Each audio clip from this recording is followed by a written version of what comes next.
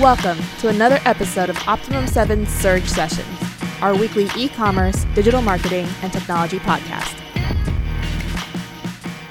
Hello, everybody. Welcome to Surge. This week, we will talk about something very, very interesting, and for us nerds out there, very exciting. We're going to talk about credit card encryption and tokens. The reason that this is important is there are a lot of e-commerce sites out there where over 50, 60, 70% of their revenue comes from recurring sales. Recurring sale might be a subscription box similar to BarkBox or similar to some other solutions. You might have an e-commerce site on BigCommerce, Shopify, Volusion, and you might be selling products a la carte, but you might also have that subscription method where, for example, if I want to get some vitamins from Vitamin Shop, Vitamin Shop allows me to actually place orders and have a specific vitamin or multiple vitamins shipped to me on a monthly or bi-weekly basis. Now, when this happens, there is a technology that happens in the background, which is you have to store the credit cards and you have to tokenize the credit cards. The reason that we're talking about it this week, because we've been getting a lot of requests from clients who want to migrate from one platform to another.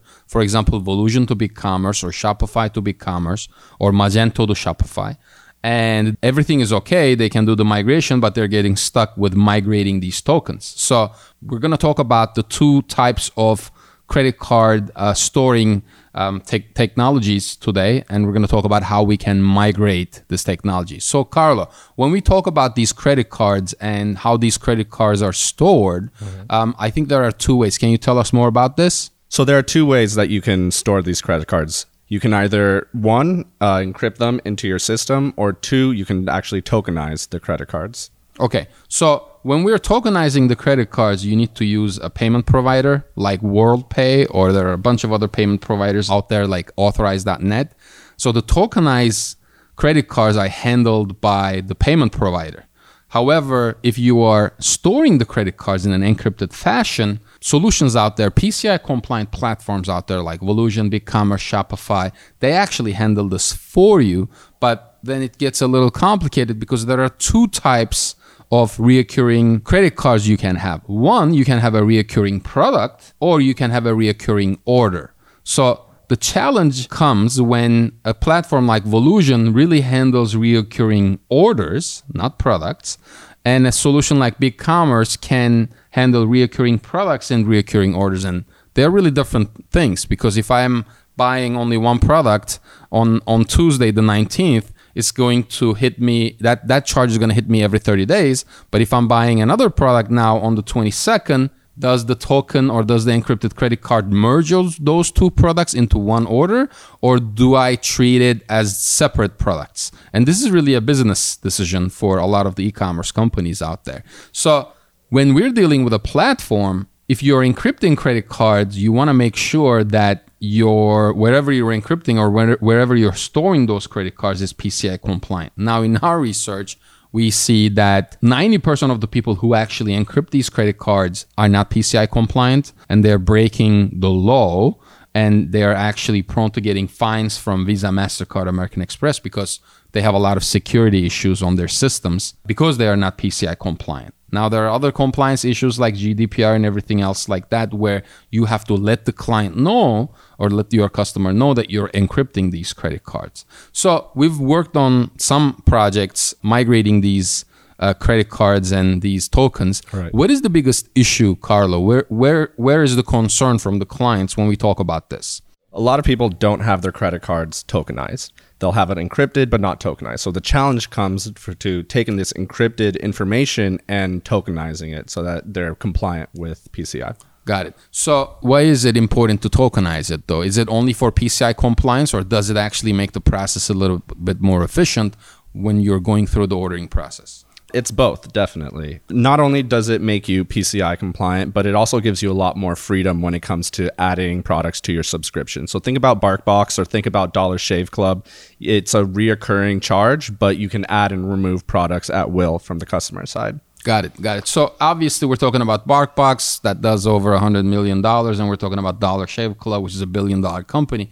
So the challenge becomes, how can small and medium-sized businesses actually afford to do this? And that's where Optimum 7 comes in, because we have the right processes and the technologies to actually assist our clients migrate these tokens when we have to migrate tokens, or help them turn the encrypted credit cards into tokens. And the method for this is really simple. We have to take every single detail for the order, like who the customer is, customer name, last name, customer address, zip code, and then we need to get the products that are currently on an existing reoccurring subscription. We need to look at if they're tokenized, what percentage of it is tokenized, what percentage of those orders are encrypted credit cards, and then build a plan so that we can, this is what we literally do. We take the entire information in XML CSV format, we push it through the API into the payment provider. Let's take WorldPay as an example, payment provider's API, and we take those encrypted credit cards, the product information, the date that order or that product is supposed to renew every month to be shipped again, and then we push it to the WorldPay API or the payment provider API, and we tokenize these. Now, once we tokenize these, then we grab those tokens and we import it into the e-commerce platform. That could be BigCommerce, Volusion, Shopify, Magento. That could be the enterprise like Demandware or SAP Hybris or Episerver. Whatever solution they have as an e-commerce platform, we just import those tokens. So that way, now under their My Account pages, just like Carlos said, similar to BarkBox and what was the other company? Dollar Shave Club. Then your users or the client's users can log in, they can cancel their subscription, pause their subscription, they can add a product to their subscription and not have to worry about getting billed 5 times. If you have 5 products and you started those subscriptions on different dates, you don't want to get billed 5 times on different dates in a month, right? So what it will do, it will prorate it for digital products or for SaaS companies. So it does a couple of different things, but with e-commerce, it's essential to have your orders tokenized and the encrypted credit cards tokenized, because when you're tokenized, it's secure, it's PCI compliant. You're not storing any of this information, so you are not liable if something goes wrong or if something happens. And tokens are not transferable, just like credit cards. Like I can have your credit card and I can spend it on whenever I want, but you can't just take a token and charge it to something else. So it's very secure. It's more operational. And on the front end and on the back end, it's a lot more efficient. This is why we want them to tokenize. So when we talk about clients like this, though, Carlo, there are a lot of clients we have that don't really want to tokenize. What is the concern that they have? The problem with this is really data loss, or that's the real fear that's coming from these clients. I mean, you have a ton of information, sensitive information from the clients, the information about the orders, where they're coming from. What is the date? Yeah, the date that they're being ordered. And they don't really want to rock the boat here because sometimes there's millions of dollars at stake here, and one false move and you could be losing a ton of sensitive data that's valuable to your business. Correct. So again, the problem is if one platform, e-commerce platform, is not working for you and you're trying to migrate, but you have a ton of existing encrypted credit cards or tokens in that platform, clients are scared to migrate it into another platform. And what we're saying is don't be scared. This process is actually pretty straightforward. Here are the companies that we would need to contact. So we need to have access to your payment provider. That would be somebody like WorldPay. We need to have access to a third party who might be handling your reoccurring payments like WorldCommerce.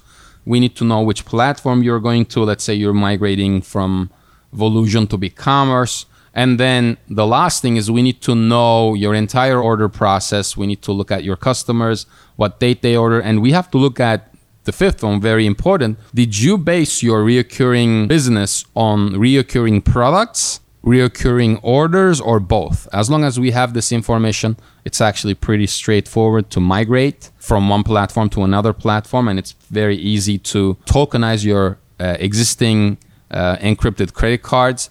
I mean, there are some clients that we see that they store credit cards and they're not even encrypted. So that's really, that puts you in a vulnerable situation. So if you have any questions, anything else about tokenizing or encrypted credit cards, we're happy to assist you. We'll talk to you guys next week. Thank you for listening to another episode of Optimum 7's Surge Sessions. Do you have a suggestion for a topic you'd like us to cover? Or simply have a question about one of the topics we have previously covered?